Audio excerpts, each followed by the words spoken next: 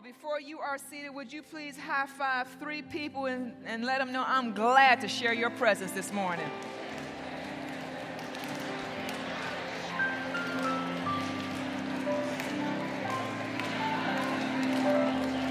All right.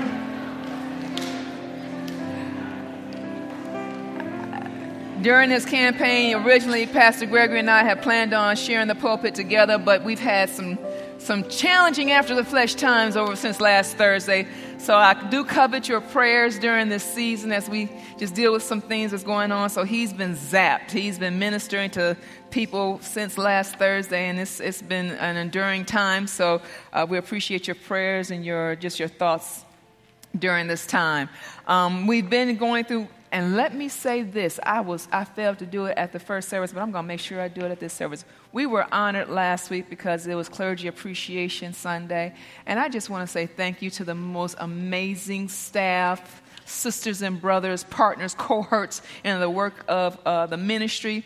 Thank you so very much. And I want to say thank you to our Forever Young team. We love and appreciate the mamas and the daddies.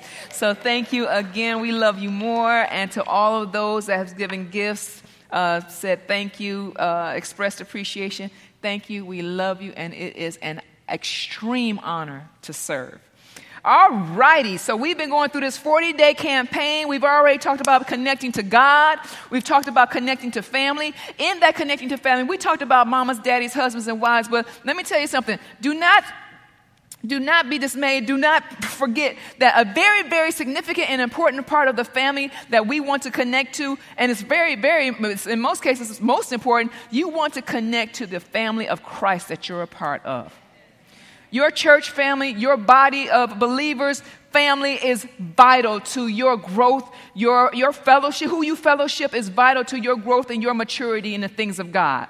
So I want to encourage you to, if you haven't already gotten involved, get involved with small groups. I tell you, they are doing some amazing things. We've gotten testimonies of small groups going out and mentoring homeless teenagers. We've gotten testimonies of small groups going out and ministering to the elderly. We've gotten small groups that's trying to get into prisons and minister to the prisoners. We've gotten small groups that have networked, and there's been miracles. I mean, there's been miracles. People who needed jobs have found jobs. People who needed some direction have found direction. So if you haven't gotten involved with a small group, I encourage you to get involved. When you have a nucleus of believers that's there genuinely to grow, to assist in growing up together, to mature in the things of God, and are looking out for you, I'm telling you, that's a blessing and a source of peace all by itself. Amen. So now we're talking about connecting to purpose, which is one of my passions. One thing I can say about your pastors is that we know we are passionate. We are committed to walking people towards victory. That's something we love doing. Now, let me speak for me. I have loved, enjoyed, and just been committed to seeing people win all my life without even knowing it. All my life without even knowing it. And so the things that I would excel in whatever job I was at was helping people. Amen. That was always it. But I learned later on that was part of my purpose. All right.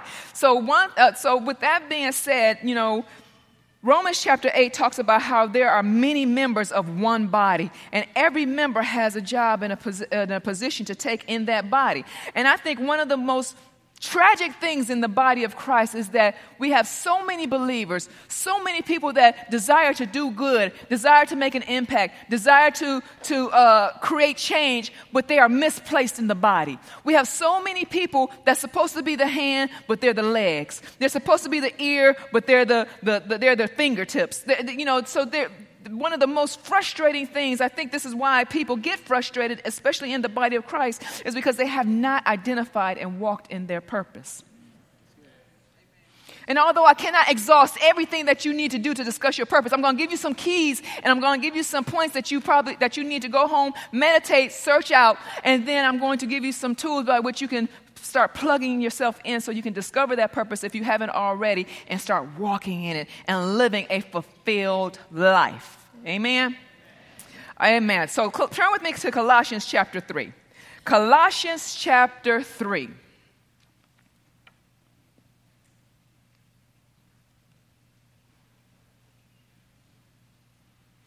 In verse 23, it says, "And whatsoever you do, do it heartily as unto the Lord, and not unto men, knowing that of the Lord you shall receive the reward of the inheritance, for you serve the Lord Christ." That's a lot. This is the next segment of addressing that, you connecting to purpose, which is part of the vision of Linked Up Church, connecting people to their purpose. And in Colossians chapter 3, he says, "And whatsoever you do." Let's stop there, because we're going to talk about these do-dos. These two do's. Y'all like, ooh, what's she talking about? "And whatsoever you do," whatever it is, in anything that you do, that first word "do," because even though they look the same in our English language, there are two specifically different words in the Greek.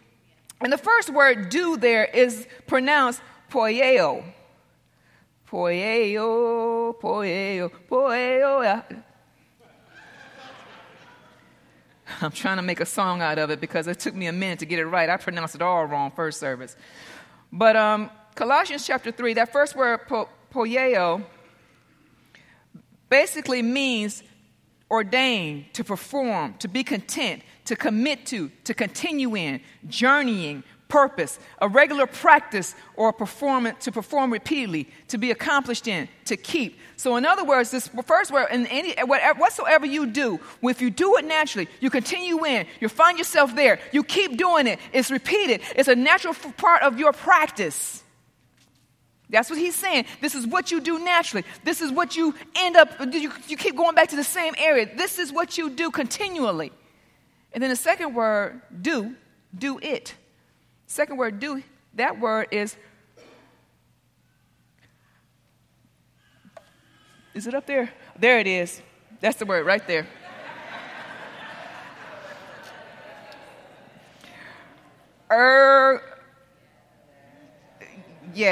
Ergazomai. Ergazomai is how it's spelled. And that's how it's pronounced. But that word there, which is the second word "do," completely different word. But now he says do as in perform as a task, take up as an occupation, be engaged in it, use it as a trade, work at it, labor in it. So in other words, whatever you do naturally, however you're wired, wherever you find yourself performing, whatever way in which you are content, what you naturally do all the time, what you find yourself repeating in, now he's saying make it an occupation, make it a task, make it a part of your labor, make it a calling. So whatever you naturally do, whatever you find yourself committed to, labor in it, perform it as a task repeatedly. And he says, do it as unto the Lord. When we take our service, whether we are at work or here at church, volunteering in the street, doing small groups, on Dream Team, whatever we're doing, when we do it as recognizing that we're doing unto the Lord, we sanctify that service. We set it apart. So it's no longer, it's so much more valuable than $25 an hour. When we sanctify our service, when we sanctify our task, when we sanctify our commitment and our calling, we present it back unto the Lord. The Lord cannot help but to recognize it. And then he says, I'm going to take you from I'm recognizing you not as being a hireling, but as being a servant. And in recognizing you as being a servant, as unto me, you are now an heir. And every heir has an inheritance. So therefore, you do get a reward.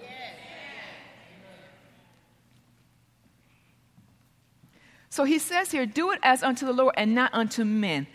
All day, every day, even the bestest, I said it, the bestest of bosses will disappoint. And our best intention, my husband and I, we've been in management, supervision, leadership, boss positions for quite some time. And in our best intentions, some decisions you just have to make that will disappoint. But when you do it as unto the Lord, the disappointment is subtle. But when you do it as unto man, you always have frustrations, bitterness, offense, and then you start checking out and just start making statements like, this is above my pay grade. But when we do it as unto the Lord, there's a certain type of peace that comes with every tumultuous situation. Amen. Now, then verse 24, just like I said, he takes that service, he takes this act of worship now, and he now says there is a response that I am obligated to. When God says his eyes is over the righteous, his ears is over to their prayers, but the face of the Lord is against them that do evil. Who is he that will harm you if you be doers of that which is good? He means it. Amen. Turn with me in your Bibles now to Ephesians chapter 2. Ephesians chapter 2. Ephesians chapter 2, now we're getting into the crux of what this thing called connecting to purpose is all about. When we get and grasp this one thing, it catapults us to, I'm hoping to search out, seek out even more, and be more and more committed in our daily regime to the purpose or the destiny that God has placed in our lives. In Ephesians chapter 2, verse 10, it says, "For we are his workmanship." Okay, I did it again. You all read it with me. Let's get engaged. Let's read along. Except where it says we, I want you to replace it with I. You get it? Where it says we, replace it with I, and please conjugate the proper verb that goes with it. 1, 2, 3, read. "For I am his workmanship, created in Christ Jesus unto good works, which God hath before ordained that I should walk in them." God specifically, intrinsically, intentionally, on purpose, with a goal in mind, created you. He did. And when he created you, he called you his portrait, his workmanship, his Picasso, his Van Gogh, his whatever, his Bach.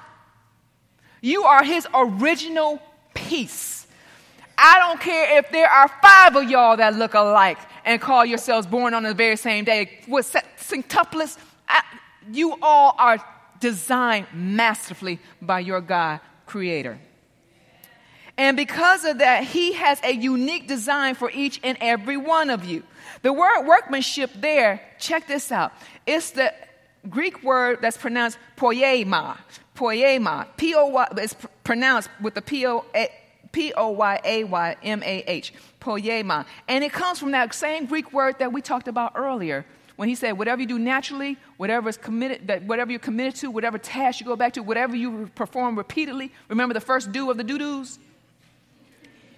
Here, the root word is that same word, except it means here a product that is a fabric, a thing that is made. So the same intensity and the same intentions by which you function, God said, I created you like that. I made you like that.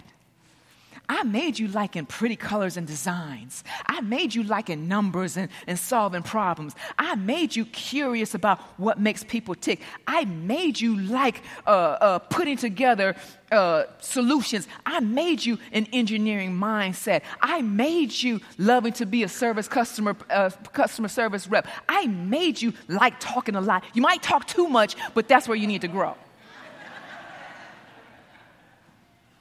God says, I made you that way. You're my workmanship. You are my creation.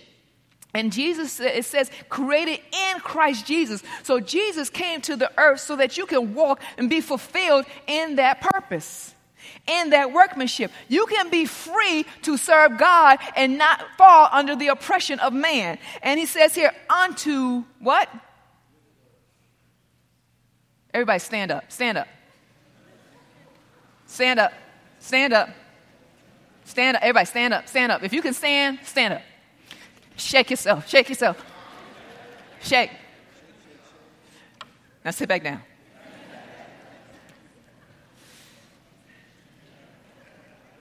You were created in Christ Jesus unto what? That's better. Unto what? Into any works? Into high-paying works? Into whatever's available works? Unto good works.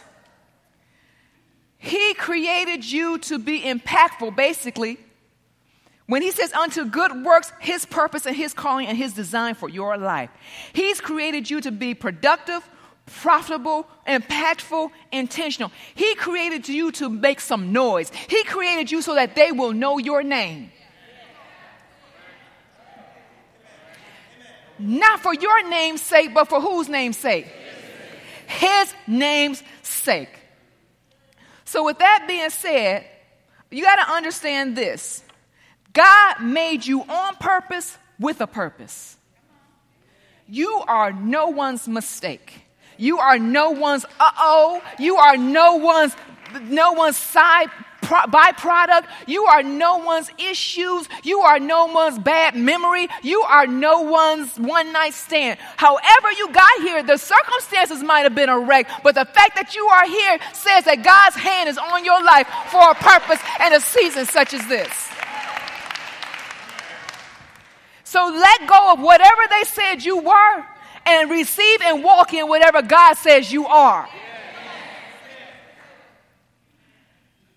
Now, God is not keeping his purpose for your life from you.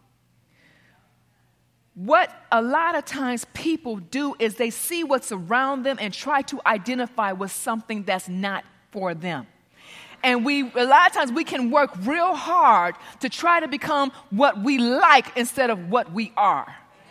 And it requires us to humble ourselves and to be at this place where we receive ourselves as ourselves because that's what God made us to be. Now, there are two cars I really like. Two cars. You all know I like cars. I like speed. One car is the 911 Porsche Carrera convertible. I want the full fin. I want both exhaust pipes in the back. I want the full package. Porsche 911 Carrera. And then they just came out with this new cobalt gray. Oh! Detail that thing with some chrome. Yes, Lord. Have them glass packs out the back so when you... Yeah. That Porsche 911 Carrera, if you do it right, you got to open it up. You cannot drive around 55 miles per hour all day for years and years because, that's a classic. And you can't do carpool in a Porsche 911 Carrera. In fact, it's only made for two people. It hugs you, so you can't even put anybody in your lap. It's not made for that. It's only like 6 inches, 7, 8 inches off the ground. So you put too much weight in there, you're tearing up the undercarriage. But I like that car. But then there's the Fisker's Karma. I like that Fisker's Karma. The Porsche runs on high quality fuel. The Fisker's Karma, you got to plug that thing up. Some of you are like, Fisker's Karma. Fancy over here. No.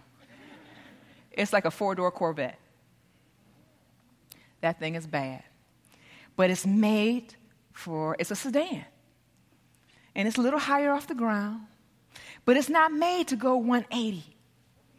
It's not. It might say it on the dash, but it's not made to go 180 because you will run out your battery real fast.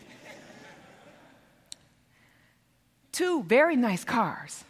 But the makers of those cars created it for a purpose and a reason.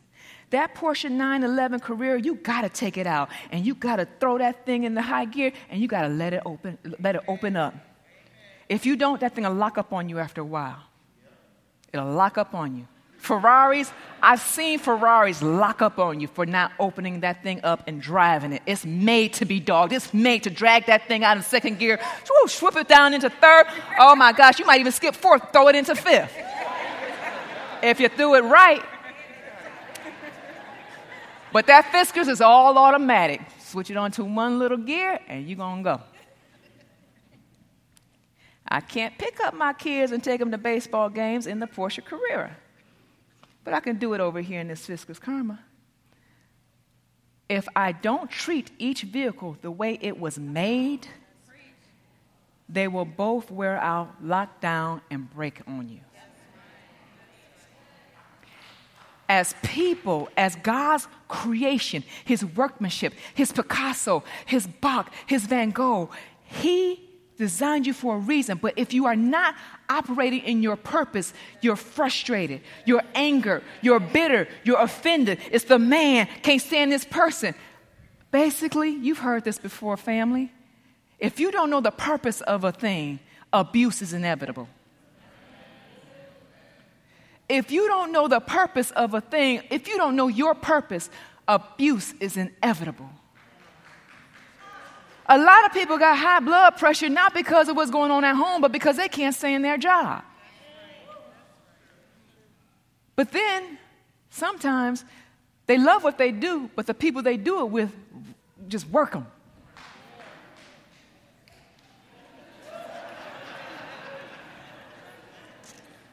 But when you're someone's clapped. Say that, Pastor Trish, say it. I could try all day long to get that soprano note that Carrie gets. I can't do it. I could try all day long to try to get that low note that Adele gets. I can't do it. I ain't made for that. So walking in your purpose is not only a matter of your fulfillment, but it's a matter of God being glorified in your life. He did not make you to be frustrated, abused, abandoned, offended, and bitter. He made you, he said, my joy, my peace I give unto you, but not as the world give it, but as I give it. Amen. Now, 3 keys to walking in your purpose. 3 keys to walking in your purpose. Now, there's a lot to be said about purpose, destiny, calling, a lot. There's no way that we can exhaust this in a 70 to 90-minute service. So I encourage you to get involved with our Grow Track. I encourage you to take the classes. They're there for your growth. First Sunday, connecting to God, learning more about your salvation and what that entails. Second Sunday, connecting to family, understanding your role in your personal family, but your role in the body of Christ. Third Sunday is when we talk about connecting to purpose. We give you actual tests and actual assessments whereby you can learn how you're wired. What is my personality type? What motivates me? And when you learn that, now you can gear yourself and find yourself into this place where you can be fulfilled because you're operating in your purpose. Amen? Purpose does not mean or always equal profit.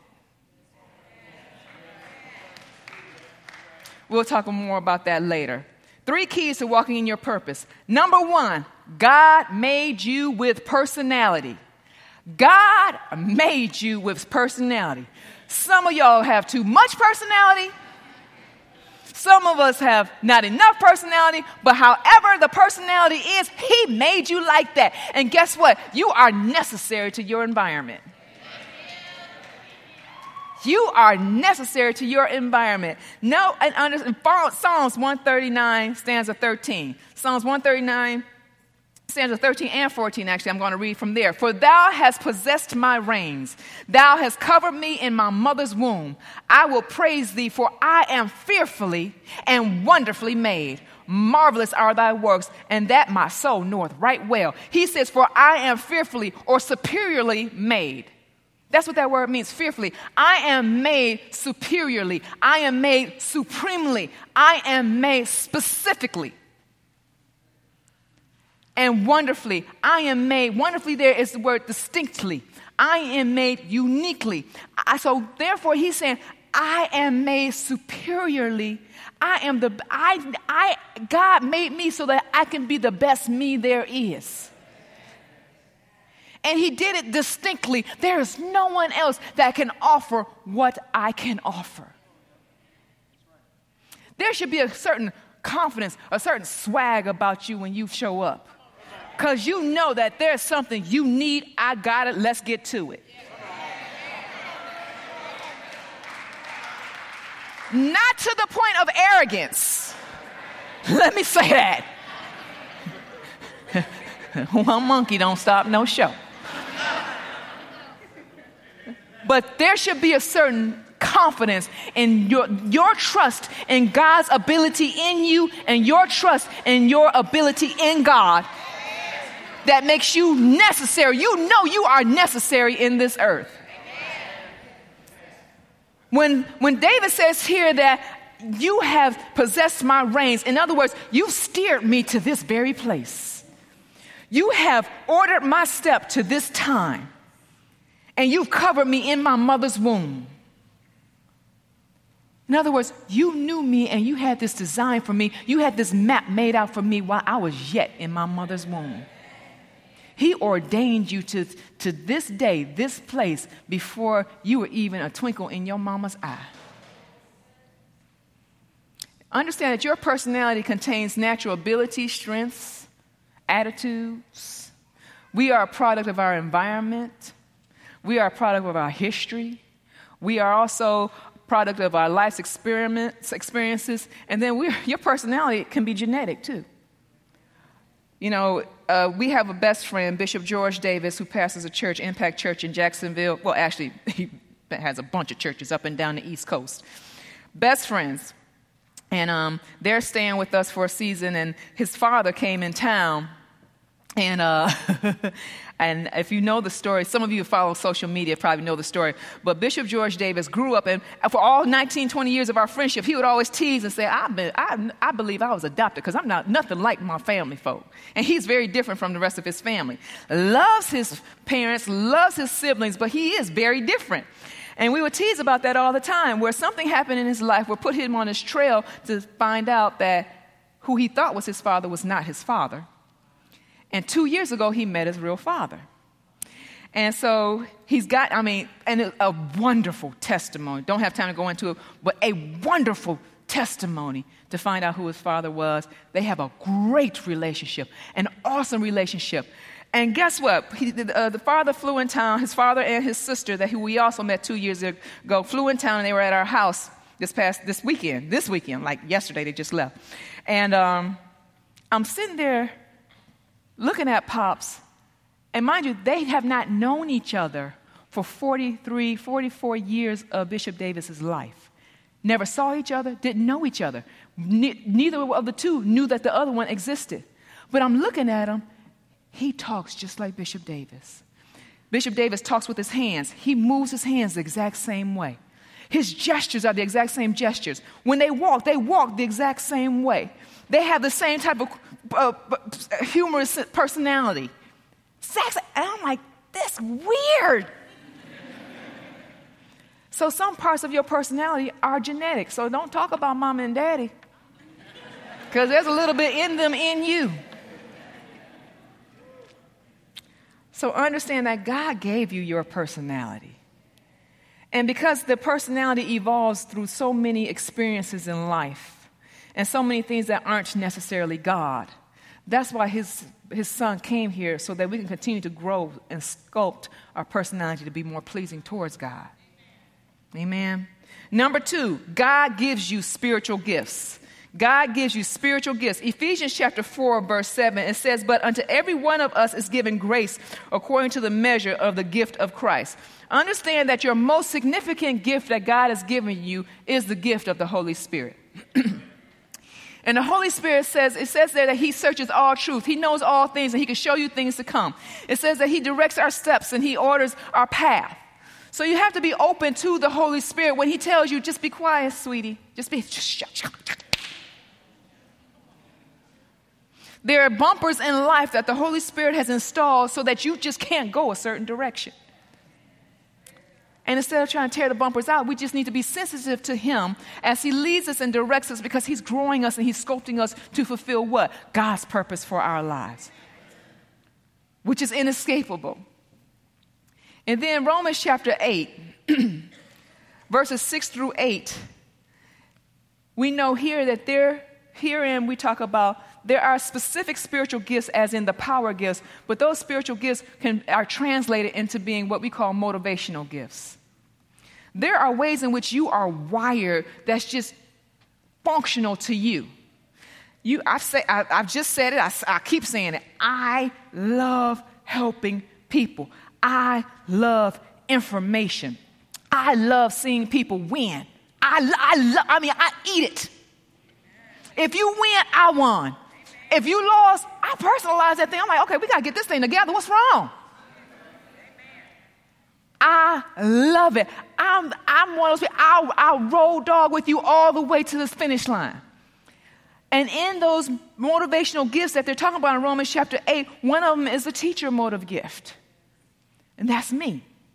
I'm the teacher motive gift. I'm very black and white in a lot of areas. But I'm going to take information, I'm going to download it to you and hope you get it and wire it and function it to it. I mean, when I read and understood what the teacher motive gift was, I was like, oh, I feel so understood. I'm not just dumping all this help and assistance and service to these people. That's how I am, and that's how I'm supposed to be. What they do is on them, but I'm operating in my purpose. I'm so fulfilled. So when you discover what motivates you, what makes you go, what's your passion, what makes you tick, it doesn't matter what job you have because you will find your purpose and your motivation in your job. So when my first job at the age of 14 was working in a retail store, I did good in my retail little store job. I did good in two things. Cashier, I like keeping things in order, systems, counting backs. Being a cashier, smiling face, all this stuff. But then what I really excelled at was helping customers. I had no big vision or style. I mean, it looks nice, I couldn't put it together for you. I just know what I like when I see it. But I was good at helping them. If they wanted me to go get something, I go get it. If they wanted me to help them with something, I help them. If they wanted to know the truth about something, I took some time, but I found a way to tell them the truth. But I loved helping them. There, I'm a lifeguard. I love teaching these kids to swim. I love coaching these kids on swim teams. I love teaching adults to swim. I even didn't want them to be drowning, but I enjoyed saving them. So whatever I did, whether I was working as an office manager in a physical therapy clinic, whether I was a counselor at an abuse adolescent clinic, whether I was an X-ray records keeper, and I was always helping people. If you locked me up in the office, I was going to bust out. Because it just wasn't my personality. It wasn't my bent. It wasn't my motivational gift. I had to be intrinsically involved in helping people. So the job didn't matter. But my motivation, because my motivational gift always showed up. Okay? Number 3, God expects you to operate and utilize these gifts. God expects you to operate and utilize these gifts. Romans chapter 8, verse 28, it says, and we know that all things work together for the good to them that love God and to them that are called according to his purpose. It's, we have, believers know that scripture very well, and they'll just say the first part of it. Yeah, sister, all things work together for the good. Yeah, brother, all things work together for the good. Don't worry about this because God makes sure all things work together for the good. And God is able to do things for our good, but the part B of that is just as important. To them that love him and are called according to his purpose. A lot of times we get messed because we're not operating and functioning in his purpose for our lives. And so, when we're operating in his purpose, he'll turn whatever situation happens and use it as puzzle pieces to build you in his purpose for your life. No matter how strenuous it may be. I'm like Jeremiah. Jeremiah had to pronounce the prophecy. He was put on the earth to deliver the prophecy. He was ordained in that time in order during that season to deliver this prophecy to the king. And he said, no matter how much you try to shut me up, it's like fire in my bones. It gotta come out. And when you are walking in your purpose, no matter what you're doing, it's going to show up. And God expects for it to show up, and he expects for you to function in it. Colossians chapter 1, verse 9, it says, "For this cause we also, since the day we heard it, do not cease to pray for you and to desire that you might be filled with the knowledge of his will in all wisdom and spiritual understanding, that you may walk worthy of the Lord unto all pleasing, being fruitful," there we go again, "in every good work, and increasing in the knowledge of God, strengthened with all might according to his glorious power, unto all patience and long-suffering with joyfulness, giving thanks unto the Father, which has made us meet to be partakers of an inheritance of the saints in light." When we stand before that throne, and we all want to hear those words, "Well done, thy good and faithful servant," it is not just your walk of faith that he wants to say well done to. He needs to say well done to whether you fulfilled his purpose for your life on the earth. Did you make noise while you were there? Did you create an impact while you were there? How many people know my name because you were there? How many people felt the power of my touch through your hands? How many people heard the words of encouragement through your lips?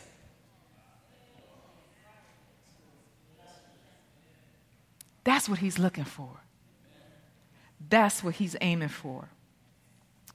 Now, there are priorities that go along with this thing called walking in purpose, connecting to purpose.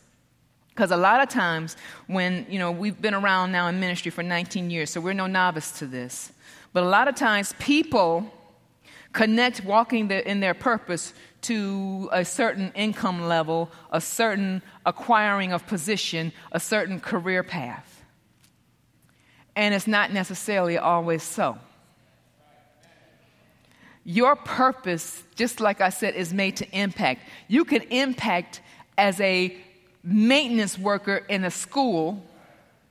You can impact as a cashier at Walmart. You can impact as the CFO of a Fortune 500 organization. And you can impact as a mama at home. The point is, your level of impact is specifically connected to your awareness and the intentional pursuit of your purpose. So, when we have our priorities straight, the purpose becomes clear. Because we're not motivated by titles, we're not motivated by prestige, we're not motivated by fame, we're not motivated by fortune, we're not even motivated by power. We are motivated by fulfillment in God. So, priorities. Number one, seek God first. Number one, seek God first. Luke chapter 16, verse 11. "If therefore you have not been faithful in the unrighteous mammon, who will commit to your trust the true riches?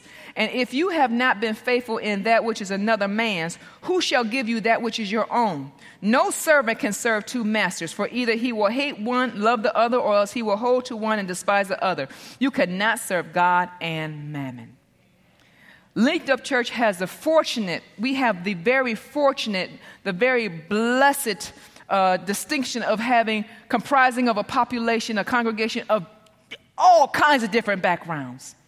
We do not have this one clump of one income level, this one clump of one social status, this one clump of one background. We just have all kinds of people. We have those that need a little bit more help than others. We have millionaires in our congregation. We have high achievers in our congregation. We have people that's still working on their GED. And I love it.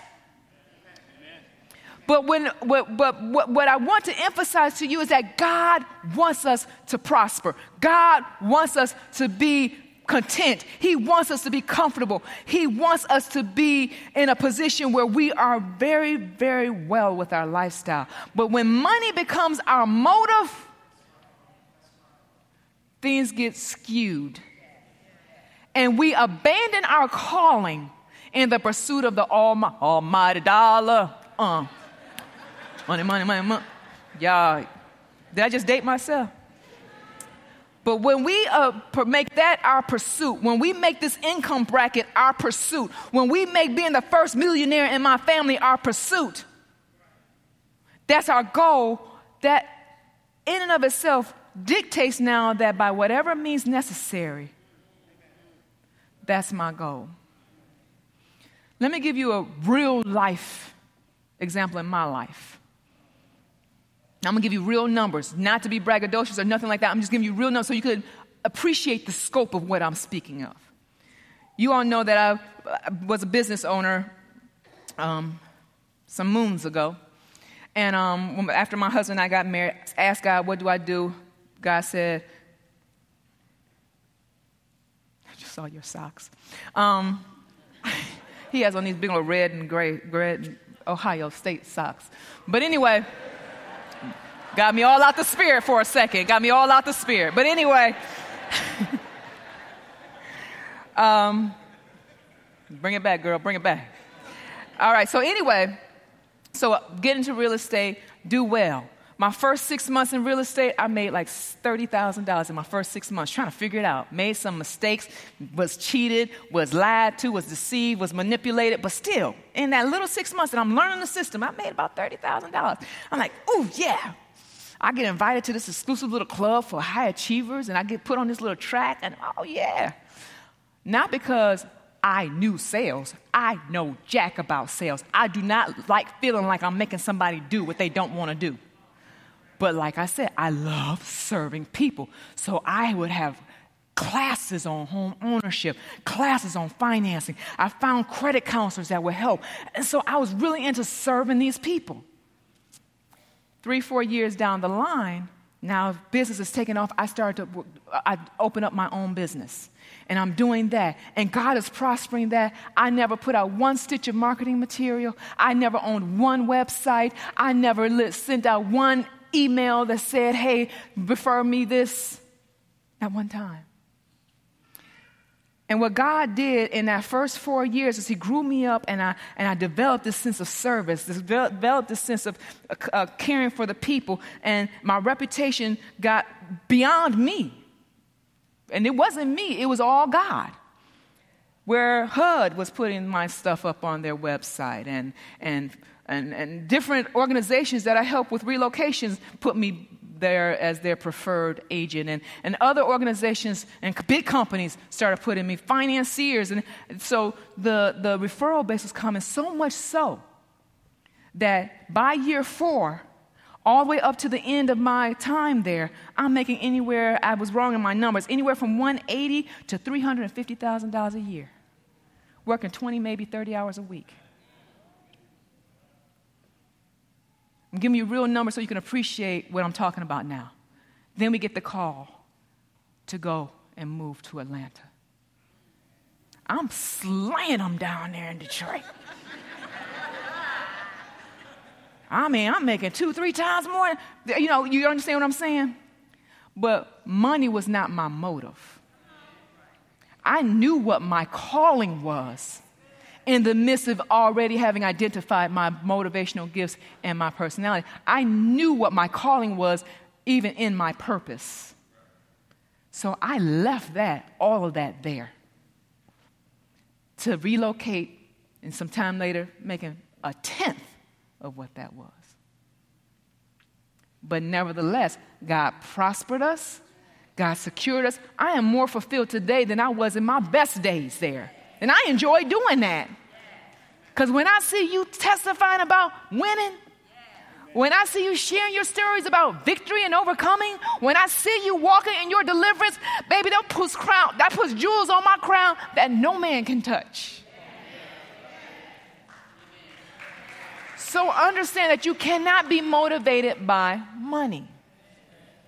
Second priority, trust God first. You cannot trust in what somebody promised you. You cannot trust in the growth in this here corporate ladder tracking system. You cannot trust in the promises of the politician. You cannot put all your trust in anything outside of God. Psalms chapter 62, verse 10, it says, trust not in oppression and become not vain in robbery.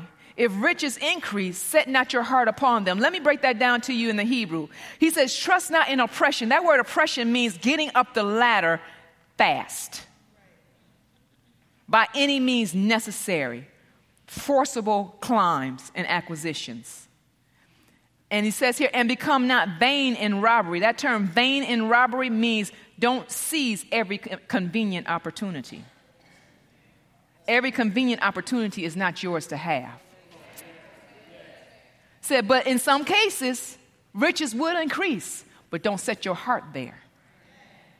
Don't set your heart there. So when we aim for anything when we put our trust in anything outside of God, you have to know that what you've done is you put something else on the throne. Wives, you can easily put your husband on the throne that does not belong to him. Men, you could put your job on the throne that it does not belong to that job. You could put your bank balances on the throne that does not belong there.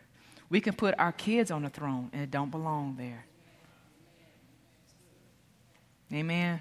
When you're walking in purpose, you trust God first.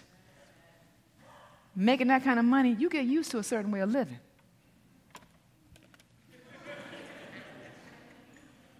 But when you are walking in purpose, it's like clothes. It falls off.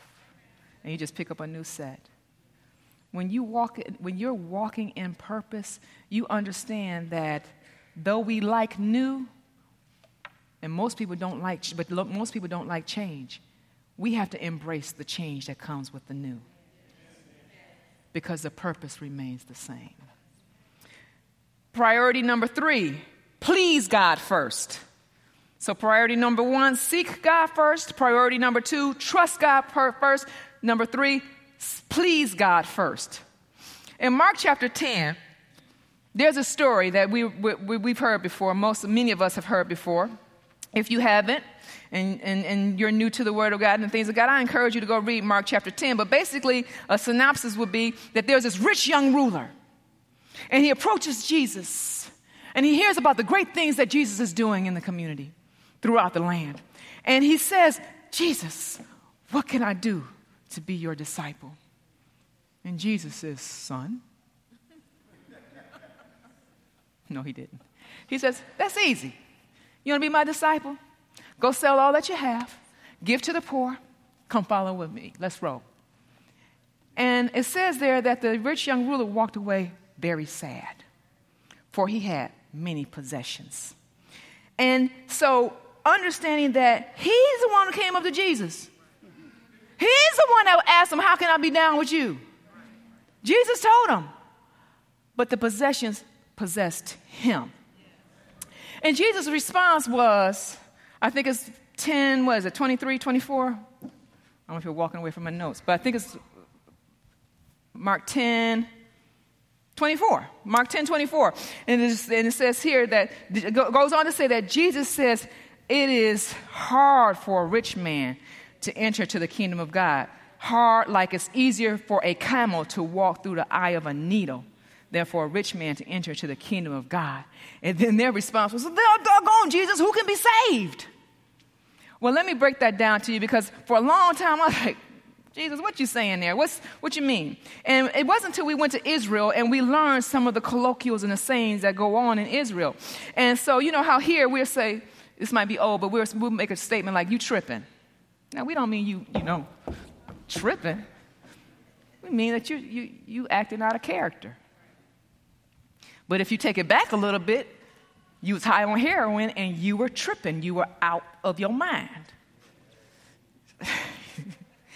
All right, Dad. He over there, yeah. He started to name the drug, all different drugs. But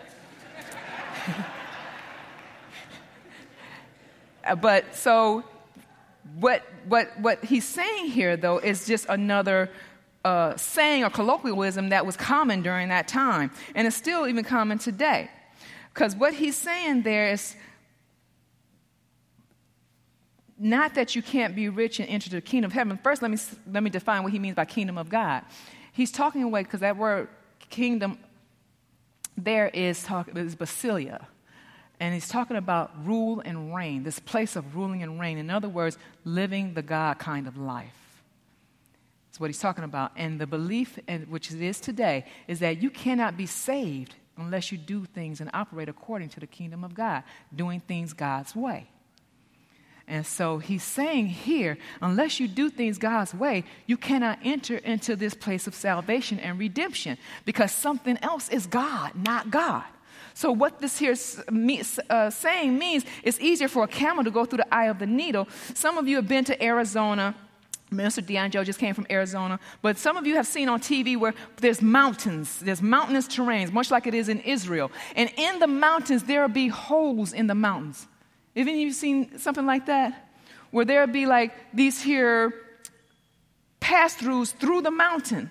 And the preference was that you take the higher road so that robbers and bandits wouldn't rob you down here. So when people would travel back in the day, they would load up their camels with all their possessions that they needed for this journey, and they would start leading the camel with their possessions, and they would walk through and try to take the high road. And sometimes in taking the high road, you run into, while you're on this mountainous terrain, you will run at the mountain, you will know or see that there's a hole in the mountain that you had to pass through.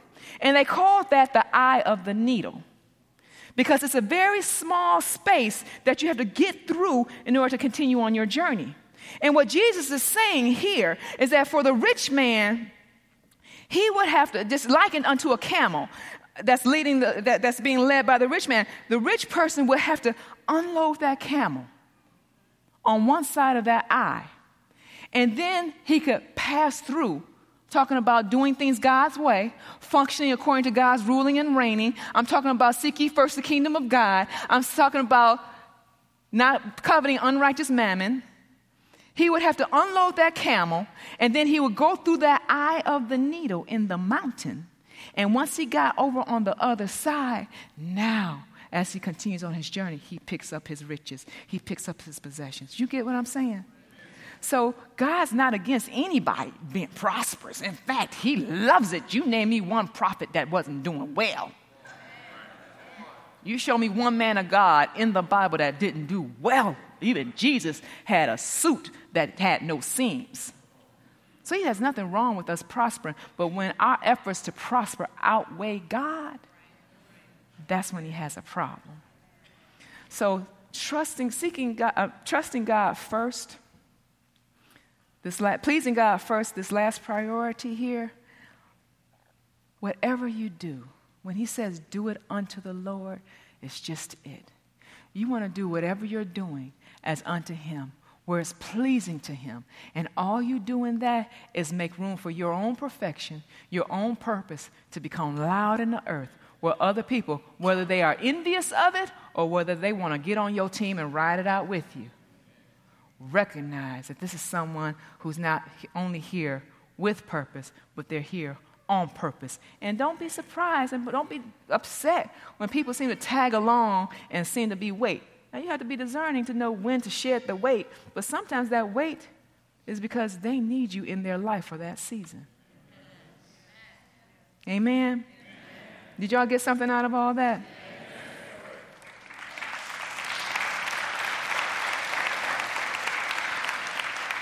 Now, Father God, I pray right now for these, your babies, your sons and your daughters, that we all come into a greater revelation of your specific design and purpose for our lives. May we walk in the purpose and the calling and the area in which you've placed us in the earth. And because of that, Father, show yourself strong on our behalf as we are impactful to our environment and all those that encounter us. Father, I thank you that no gift, no personality, no design, no destiny is too great or too small. But we're all here fit for your use, Father, vessels of honor. We give you glory, honor, and praise for our peace and our fulfillment in walking in that purpose, whereby we are glorifying you in every word and in every deed. In Jesus' name, amen, and so be it. Amen, and so be it. So while everyone is in an attitude of prayer, you know, the greatest example that we have of purpose is Jesus Christ. His timing was purposeful. His birth was purposeful. His growth was purposeful. His teachings were purposeful. His death was purposeful. His burial was purposeful. His resurrection was purposeful. His ascension was purposeful. And his appearing before thousands and thousands of men and women was purposeful. God came in the form of Jesus Christ on purpose for you. He had your name in his palm as they drove those nails through it. He had your face on his mind when they crushed that crown of thorns on his head. He had your destiny in tow when they nailed his feet to the cross. He had your healing and your health on his shoulders as they whipped his back. He came on purpose so that you can walk in yours. So if you do not know Jesus Christ as your personal Lord and Savior, I don't want to call you down. I don't want to stand you up. I just want you to raise your hand so that I can pray with you. Because there's nothing more important, no greater purpose to be fulfilled than to know that you are in the body of Christ, to know that you are his beloved, to know that you have received him as a Son of God, as Savior, and as Lord. So while every head is bowed and while every eye is closed, if you have never received Jesus Christ as your personal Lord and Savior, would you just slip your hand in the air so that I know I'm praying with and for you? If that's you, would you lift your hand in the air so that I know I'm praying with and for you? Jesus had a purpose for you, and his purpose was that you prosper and be victorious in life. And if you have not knowingly confessed him as your Lord and Savior, I want to do just that with you on this morning. Is there anyone here who has not received Jesus Christ as their personal Lord and Savior?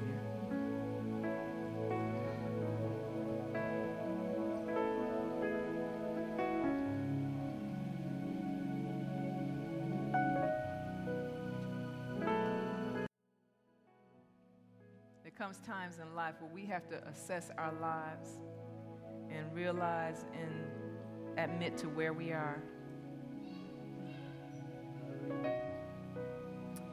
And understand that total surrender is what it takes, because we don't have all the answers.